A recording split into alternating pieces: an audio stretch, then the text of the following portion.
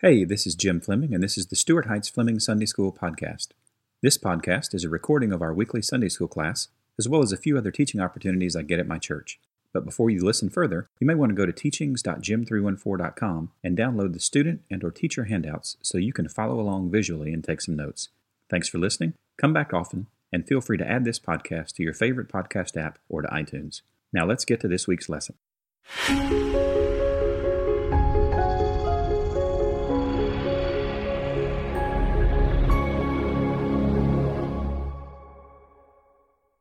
Good morning, everybody. All right, let's jump right in. We've got several different things to look at today. I am excited because today, if you're keeping track, or if you're not, I put it on the handout each week, is week 13 of our series in Romans. And for those of you that are good with math, seeing that we will complete chapter 4 of the 16 today. We are both from a calendar perspective and from a volume perspective of Romans, 25% of the way through the study. So if it feels like that, great. If it doesn't, then great. But we're still going to be 25% of the way through Romans. So I'm excited about that. So I'm going to ask the same question each week. Are we making sure that we are doing this? And I want to talk just for a second this morning about what I am doing each week, so you can kind of see and hear how that works. What I have typically done in the past is a whole lot of ask the Spirit for help, read the Scripture a couple of times, look around, make sure I'm in the ballpark, and then from a Monday or Tuesday, I start with the tools, and then just work all the way around the week until Saturday and finish up on Saturday with looking at all the other resources and whatnot. What I have done with this series is spend from, if you start the week here, all the way through the Scripture part is probably going to be Thursday morning, Thursday afternoon. I'm doing nothing but reading the Scripture and asking the Holy Spirit for help. Not looking at any tools, not looking at any resources, not looking up any words, nothing. I read what you guys send in on usually Thursday. I go over it with a fine-tooth comb, and then Friday and Saturday I look at tools. So that's how I have shifted as going through Romans. And I don't know if you have noticed a difference or not, but it feels different for me because it's much more, Lord, please speak, and less on page 426 of someone's book, this is what this is. So I am enjoying it quite a bit more. So I hope that you are as well. So today's class, we're going to read the text, explain the text, apply the text, personalize it, and then do some table prayer time. This is where we're at right now. We have looked at righteousness introduced. We have looked at righteous wrath. This was the oppressive, awful, you're guilty, you're guilty. This is the oppressive, awful, we're guilty, we're guilty, we're guilty. We're in the middle of this saving righteousness right now. We'll finish up this section, which works for a pretty good break because we don't have Sunday school next week, because next week is Easter at Coolidge, yes. So we will not meet here. We will all meet there next week at 9 for not at 9:07. The egg hunt starts at 9, so remember that. And then the week after Easter, we will start with Righteous Freedom. We'll do this and basically until Labor Day, and then from Labor Day through kind of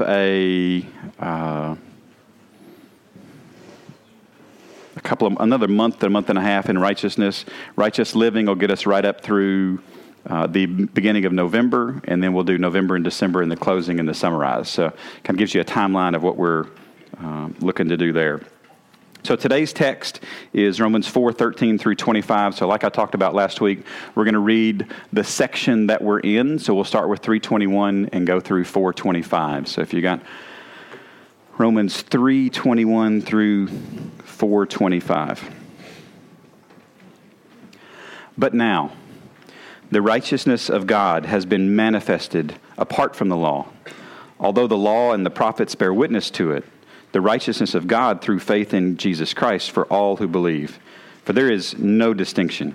For all have sinned and fall short of the glory of God, and are justified by His grace as a gift, through the redemption that is in Christ Jesus, whom God put forward as a propitiation by His blood, to be received by faith. This was to show God's righteousness, because in his divine forbearance he had passed over former sins. It was to show his righteousness at the present time, so that he might be just and the justifier of the one who has faith in Jesus. Then what becomes of our boasting? It is excluded. By what kind of law? By a law of works? No, but by a law of faith. For we hold that one is justified by faith apart from works of the law. Or is God the God of Jews only? Is he not the God of Gentiles also? Yes, of Gentiles also. Since God is one who will justify the circumcised by faith and the uncircumcised through faith. Do we then overthrow the law by this faith? Oh, by no means. On the contrary, we uphold the law. What then shall we say was gained by Abraham, our forefather, according to the flesh? For if Abraham was justified by works, he has something to boast about, but not before God. For what does the Scripture say? Abraham believed God, and it was counted to him as righteousness. Now to the one who works, his wages are not counted as a gift, but as his due. And to the one who does not work, but believes in him who justifies the ungodly, his faith is counted as righteousness. Just as David also speaks of the blessing of the one to whom God counts righteousness apart from the works. Blessed are those whose lawless deeds are forgiven and whose sins are covered. Blessed is the man against whom the Lord will not count his sin. Is this blessing then only for the circumcised or also for the uncircumcised? For we say that faith was counted to Abraham as righteousness. How then was it counted to him? Was it before or after he had been circumcised? It was not after, but before he was circumcised. He received the sign of circumcision as a seal of the righteousness that he had by faith while he was still uncircumcised. The purpose was to make him the father of all who believe without being circumcised, so that righteousness would be counted to them as well, and to make him the father of the circumcised who are not merely circumcised, but also walk in the footsteps of the faith that our father Abraham had before he was circumcised. For the promise to Abraham and his offspring that he would be heir of the world did not come through the law, but through the righteousness of faith. For it is the adherents of the law who are to be the heirs, then faith is null and the promise is void. For the law brings wrath, but where there is no law, there is no transgression. That is why it depends on faith, in order that the promise may rest on grace and be guaranteed to all his offspring, not only to the adherent of the law, but also to the one who shares the faith of Abraham, who is the father of us all, as it is written, I have made you the father of many nations, in the presence of God in whom he believed, who gives life to the dead and calls into existence the things that do not exist. In hope he believed against hope, that he should become the father of many nations, as he had been told, so shall your offspring be. He did not weaken in faith when he considered his own body, which was as good as dead, since he was about 100 years old, or when he considered the barrenness of Sarah's womb. No unbelief made him waver concerning the promise of God, but he grew strong in his faith as he gave glory to God, fully convinced that God was able to do what he had promised. That is why his faith was counted to him as righteousness. But the words, it was counted to him, were not written for his sake alone, but for ours also. It will be counted to us who believe in him who raised from the dead Jesus our Lord, who was delivered up for our trespasses and raised for our justification. Amen. I hope you love reading the Scriptures. I hope you love hearing the Scriptures read. It's a beautiful, beautiful thing to be able to hear the Scriptures.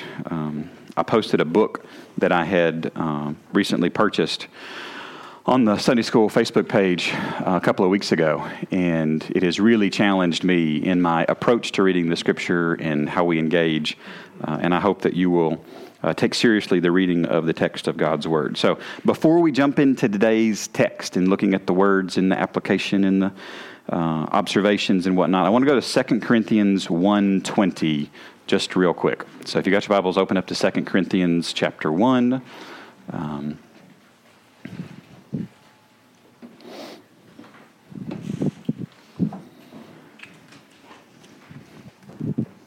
So what is Corinthians, 2 Corinthians 1 about? Does anybody have a header?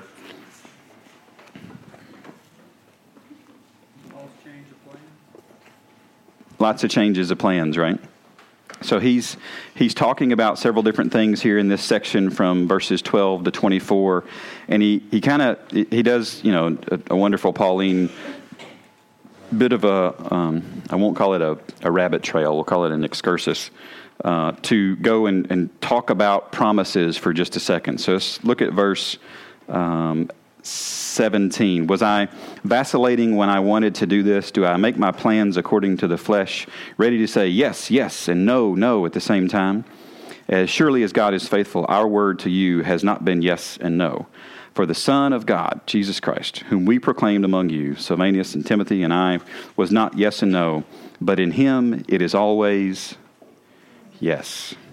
For all the promises of God. And where do the promises of God, where do we find them in the Bible? In what part of the Bible? The promises that he's talking about, what part of the Bible are we talking about? Everything in the Old Testament. All the promises of God in the Old Testament find their yes in who? In Jesus, right, in him. So, when we talk about the promise realized through faith in this text in Romans, please understand it is realized through Jesus. These Old Testament promises, here's your first blank on your handout. And yes, it's 3 pages today, so it is what it is. We have a printer now in the office that does staples, so y'all just might want to get used to 3 or 4 page handouts at this point. So. All right, so the Old Testament promises are fulfilled in Jesus. I think it is wonderful sometimes just to step way far back and make sure we have a really macro perspective on who this is really about and how we actually get these things fulfilled. So, literary structural observations of this particular text. We've got a couple Old Testament references, so where do they show up? What verses in this Romans 4, 13 through 25 have Old Testament references? 17's got one. It's open book. Say again? 18's got one. Anywhere else? I'll give you a hint. Look for quotation marks. It's one of the things I really like about the ESV. It doesn't just offset it if it's a line or two. It actually puts it in quotes. It's one of the things that was so difficult for me as a child, having had somebody that really beat good grammar and punctuation rules into me in probably middle school, early high school, was reading the King James when I was growing up, because there was just no quotation marks. It's like, give me a quotation mark once in a while so I know when it starts and when it's helpful to have this in the ESV. So we got one in 17, one in 18. Anywhere else? 22, right? Anything else? 23, yep. Every once in a while, I find a mistake in my teacher notes. So if those of you who are following along, you better have that pulled up. You'll see a mistake in there. But that's why we have an undo button. So it's good. Anything else? Any other literary or structural observations of this particular text? Anybody notice anything? One of the things that I like to do when I get in to a series is be very consistent in the questions that I ask. And just because we ask a question doesn't mean there's going to be a ton of answers to it. Sometimes you ask a question and the answer is, no, not much. And that's okay. That's absolutely okay. So I didn't see a whole lot else. If you did, then pipe up, but I haven't heard anybody pipe up, so we'll keep moving. So what do the words mean? And the reason this is a 3-page handout is there were a lot of words for this text. It's about as long as it gets that we'll keep it in 1 week. And you could make an argument that verses 13 through 15 should kind of been included in last week's text, but it's up to you how you want to divide that stuff up. So let's look at what do the words mean here. So for the promise or the announcement or the message, the promise to Abraham, his name means father of a multitude, and his offspring. So his offspring. I'm looking around the room. Okay, there we go. The Greek word here is sperma, so it is what it is. And his offspring, that he would be, present middle infinitive, would continue to be an heir. The word means an inheritor or heir, H-E-I-R. I want you to write down the word that it was translated from English, because many times I spend a lot of time talking about what this word could also mean, and many more times the word that we have in English is exactly what the word meant in the original Greek. So have some confidence in the translations that we use, because they are really, really, really good. We've had several hundred years with the English language to get this right. We've had several hundred years of brilliant scholarly work to move towards very, very good. Our language moves and adapts and evolves, and these translations have done so as well. So this is my be thankful that we have a good English translation, and we actually have several. So an heir of the world. This is one of my favorite Greek words. It means orderly arrangement or decoration. And if you think about, if you're the one that created the cosmos, when God created the world, think about it as a decoration. And when do we put decorations out? When there's something special, there's a holiday, something we want to celebrate or rejoice about. So he put the world out to rejoice in himself. And it's for his decoration, for his adornment of the universe that he did this. The closest I can come to this is there's a scene at the very, sorry, I'm talking about movies now. There's a scene at the very end of Men in Black. You know what I'm talking about? Where they're playing marbles.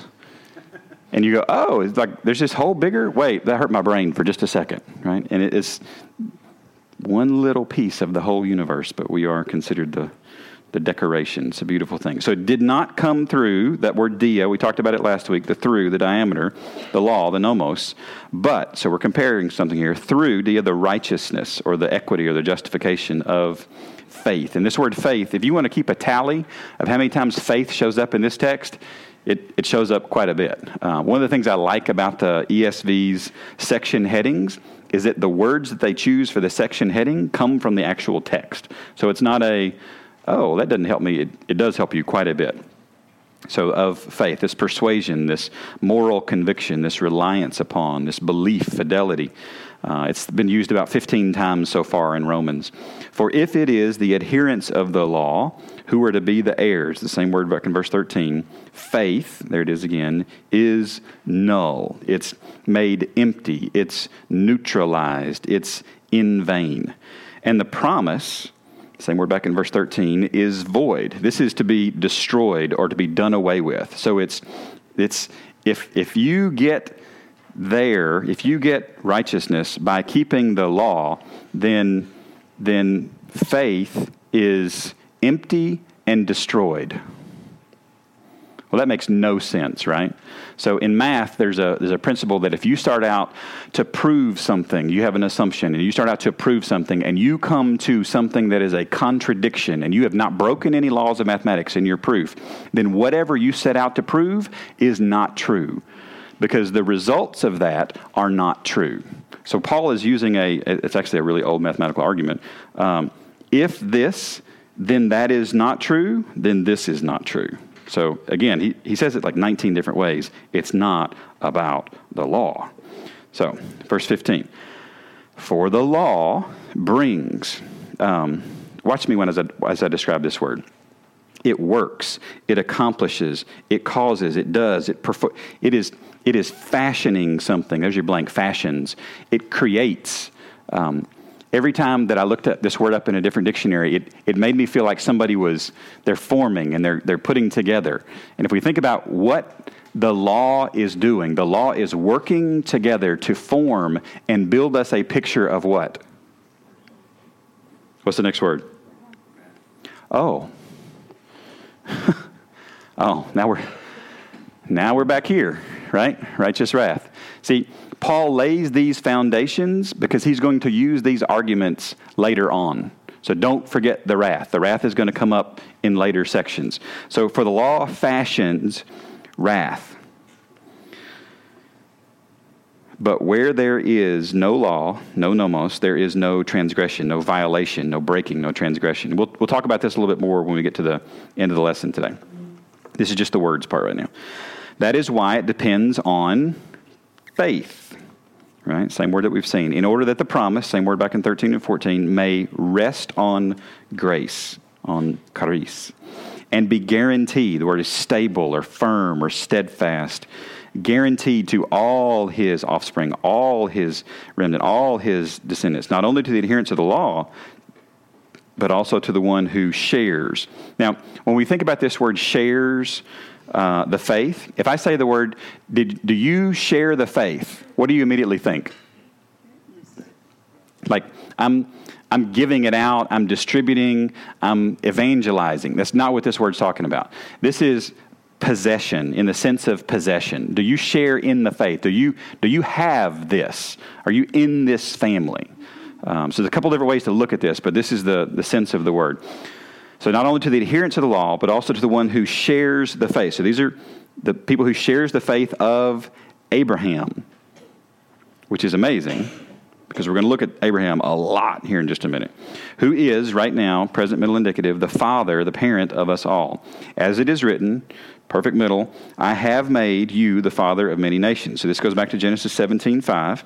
In the presence, or right in front of, the God in whom he believed, or had faith in, or put trust in, who gives life, or who quickens the dead and calls into existence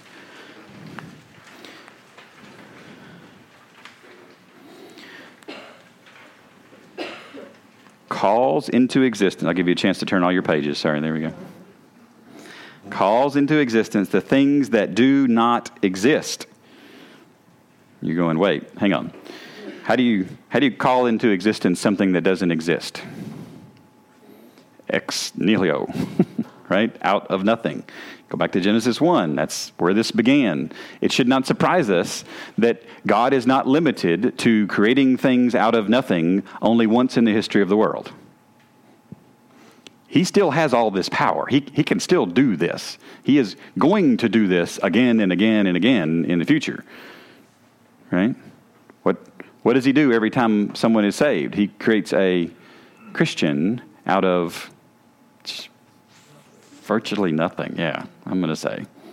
Right? And this is beautiful. He continues to do this. We see this pattern of God's creative work in the Scripture. So he, to the dead, and calls into existence things that do not exist. In hope, in confidence or faith and hope, he believed, he put his faith in, against hope, same word, that he should become the father of many nations, or many ethnoses, races or tribes, or you can even translate the word foreigner. As he had been told or called to, so in this way shall your offspring be.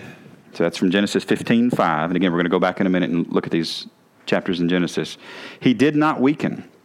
The word is to be feeble or impotent or sick or weaken in faith. So he didn't weaken in his faith when he considered or beheld or discovered or perceived his own body. So he looked at his own body, which was as good as dead. Yeah, the Greek word there is nekros, actually, which is just dead. Since he was in existence right then about 100 years old, or when he had considered the barrenness of Sarah's womb. The word for womb is metra. It's where we get our English word matrix. Things are formed out of a matrix. There's something that comes out that is more complex than was there to begin with. So no unbelief. Did I put the Greek word there? Apostia? I did. Do you remember the Greek word for faith? It's pistis, P-I-S-T-I-S. Look at this word here. So it's the opposite. P-I-S-T-I-A. So the last letter changes. That's usually just a different form of speech. So this is the opposite of faith. So no opposite of faith made him waver.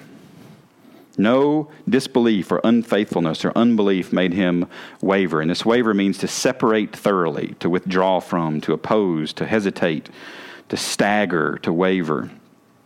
So no unbelief made him waver concerning the promise of God, but he grew strong or empowered, emboldened in his faith as he gave glory to God. Fully convinced.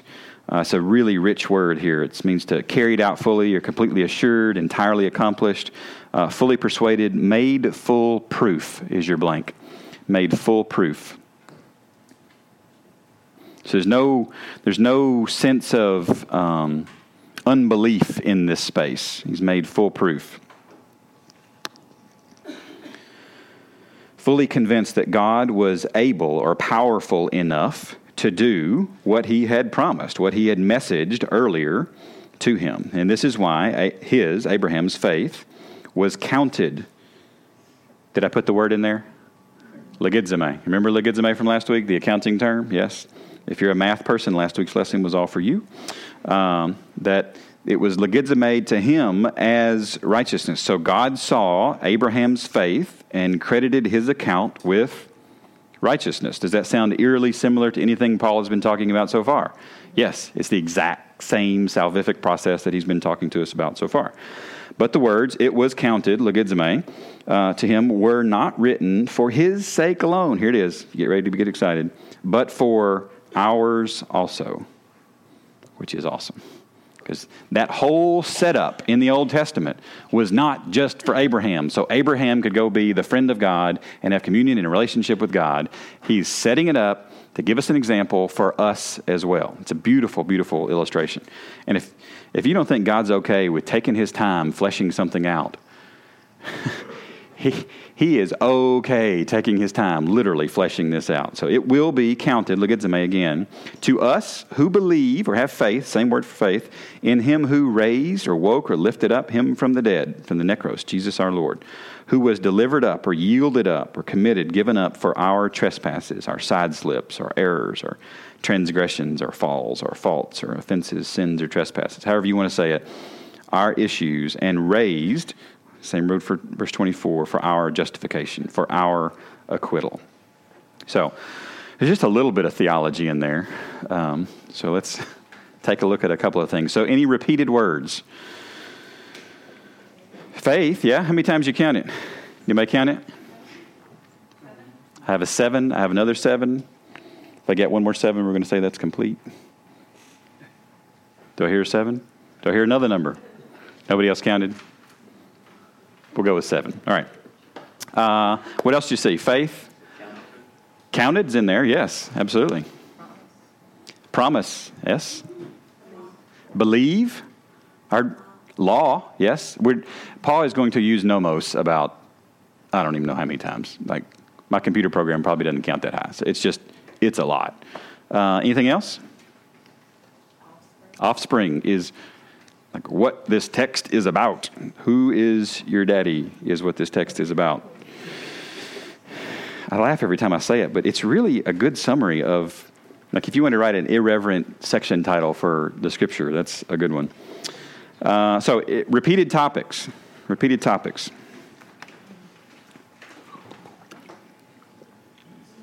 Constantly in this back and forth, ask a question, answer. Yes. This whole book is about building an argument. Yes, he is. He's asking questions and answering questions, answering questions and asking questions, and just going back and forth and back and forth. Remember, because this is a letter being delivered, so he's not going to be there to like rebut what they come back with. He's got to put his answers to their potential questions in the actual letter. So he's writing this in Corinth with a quill. Yes. In one shot, no word processor, no Yeah.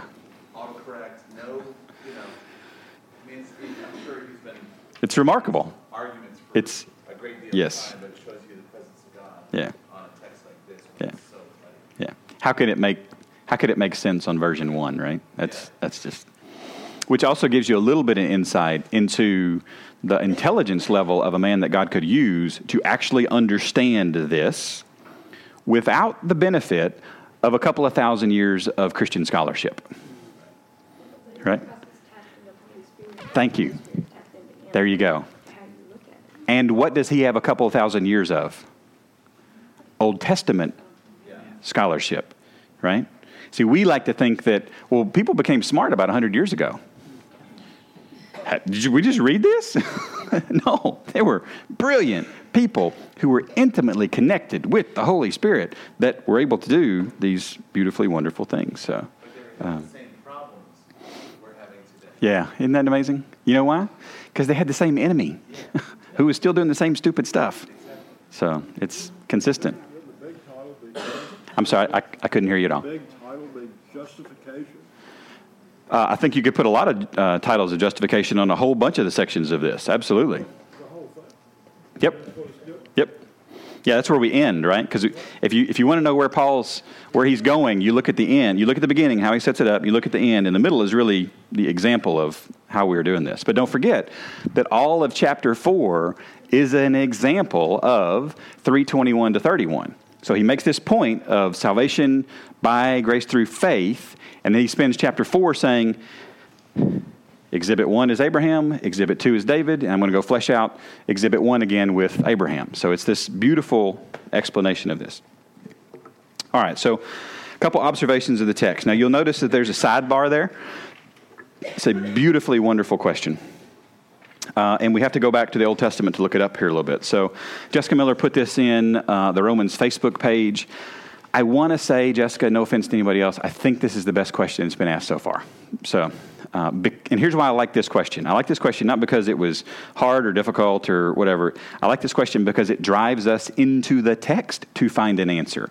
It does not say, well, what does so-and-so commentary say about that? No. We can answer this particular question. So, if Abraham never wavered, why did he go to Hagar, right? So we know who Hagar is. Yes, so Sarah was Abraham's, be a little more specific, first wife, right?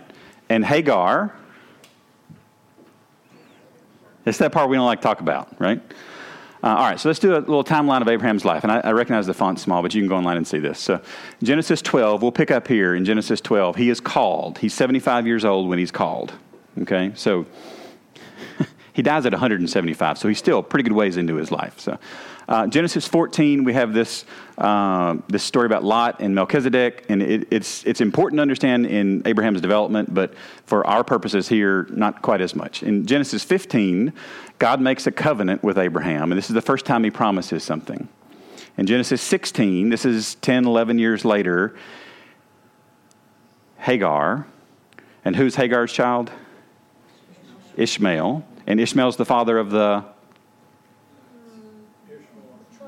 Ishmaelites. Right. Good. What would they be known as today? Typically Arabs, right? In general, this is where the Arabic folks came from. So is Isaac alive yet? No, Isaac is not alive. Isaac comes in chapter 21. So Hagar happens here. In Genesis 17, in the first half of 18, 13 years later, God tells him to be circumcised, and he specifically promises a son to you. I mean, we get very, very specific. He says, you're going to be the father back here, but you're going to have a very specific son here. The second time he promises this. Now, this is really close here. Like, we think these are pretty close. And at 100, Isaac is born. And you're going, 100? Yes. Hit the reset button at 100. Okay. Yeah. So the question is, so he's called at 75. He's promised here, has this sin. We'll be very specific. This is sin. This is unbelief. I think this is actually an example of works. I'm going to go try to work to accomplish what God has promised as opposed to believe what God has promised. I think Hagar is a great example of that. And then this is an example of I'm actually going to believe what God has promised. Now, here's the question. The question is, what, and this isn't the question that's on your handout. My question to you is, what part of Abraham's life is this text talking about? And I'm not going to try to answer it in Sunday school today.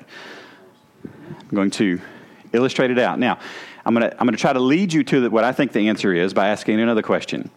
Is Paul making a case about salvation, or is he making a case about the demonstration of salvation?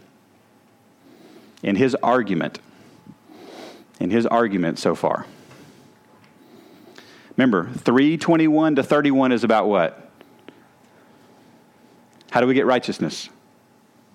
By faith, right? And chapter 4 is an example. This is why structure matters. Because if you understand how things are structured, you can understand where they're going with the argument. This is very important in Bible study. So if you think about chapter 4 being an example of how we get faith, how we get righteousness through faith by grace, then what's he talking about here? He's talking about salvation. He's not talking about the evidence of salvation, which makes a difference in how we would interpret that. So I would say that today's text is talking about this back here, this promise where it was believed, where he actually became saved, and his faith did not waver here. Is this wavering faith? This is all kinds of garbage sin right here. Absolutely. You can put this in the trash can. I mean, this is horrible, horrible disbelief, lack of faith. I would say swerved off the road in the ditch, 3 counties over, forgot where the path. I mean, this is bad. It's more than wavering, right? But over the trend of his life, does his faith increase? Yeah, quite a bit. So I think this can actually be an example of,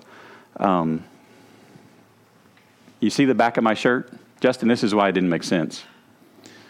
Y'all were wondering where acting the Paul had to do with today's Sunday school class, right? See, we see the actions as greater than words, and God looked at his belief back here and said, righteousness. And we want to focus on this because this feels like it disqualifies. This feels like it's, because I can look back and I can say, we all have these Hagar moments of disbelief where we've swerved off the road and God didn't throw Abraham away. And it's beautiful. Yes, ma'am. I think it also demonstrates God's grace and mercy when we get up. Absolutely. It's a beautiful picture of restoration, right? It's wonderful. All right, so let's jump back into your handout. So you got verse 13, a couple observations here. Our salvation is not, Dia, I forgot Dia. Remember Dia? All right, so Dia, does our salvation, you remember nomos? Nomos means the what? The law. Does our salvation go through nomos? No, right? Big X, no. What about pistis? Does our salvation go through faith? Yes, very much so. Change that to an exclamation point. Very much so. It goes through faith. So our salvation is not dia the law, but dia faith. It's a big difference. Look at the phraseology there in verse 14. For it's the adherents of the law who are to be heirs. Faith is null and the promise is void. Null and void. What kind of language does that sound like? It's legal language, absolutely. I wouldn't be surprised if that's where null and void came from. That this is very legal language. He's making a legal argument here. Verse 15, for the law brings wrath, but where there is no law, there is no transgression. Now, some people have read this verse to my great just revulsion. I think you have to completely ignore Romans 1 through 3 to come to this conclusion and say that if you've never heard the law, that you're not guilty. Exactly. It's exactly right. You just wrinkled up faces and going, no, that's not what we've been studying the last 13 weeks. Right? What have we been doing? The gavel has been falling. Guilty. You may not know you're guilty, right? The school zone speed limit sign outside my daughter's high school, somebody ran it over and it's not there anymore. Okay? Which, something went horribly wrong. Somebody got in the ditch. There we go, right? They wavered. The sign is not there. There is still a school zone there. It is still against the law to go 90 miles an hour through there. You may not know that it is, but it is still against the law to do that. So you can take a verse completely out of context and out of its larger context and end up with some really, really bad theology. All right, so let's kind of summarize real quick. What's the point? Application number 1, faith brings grace, right? This is how we usher this. It's how he ushers this in. We don't usher this in. It's how he ushers this in. Thank you, Jay. You gave me this dead stare look like, nope, I don't think that was right. Yep, good. I've got a couple of you by your responses on your countenance can give me instant feedback on my theology. So thank you for that. Keep that up. What brings wrath? The law does, yes. Extra points for you if you wrote nomos. I'm just saying. So application number 1, faith brings grace. So what do we do with that? Well, I would encourage you to believe, number 1 on the personalization. And the law brings wrath. So it is working. It is fashioning wrath. And I don't want any part of that. So how about number 2, we believe. And I think number 3 here is that a choice will be made. Every human being will either choose faith or the law. So what do we want to do with that? We want to believe. That's what we want to do. We want to believe. So faith, law, will, and then believe. So we have just concluded the third of what I think are 8 major sections of Romans, 25% of the way through. This is good. No Sunday school next week. We will start off with righteous freedom, chapters 5 through 8, which are really some of the more positive sections of all of Romans. So I would encourage you to be familiar with that. Don't skip the bottom of page 30 there on your handout. That's where our homework is. And that is the lesson for today. So at your tables is the weekly update. So make sure your name is at the bottom of that, or the name of anybody who was here. So make sure those that have departed, their names get fully credit for that. And then pray as a group, and you are dismissed. Thanks for coming to Sunday school today, guys.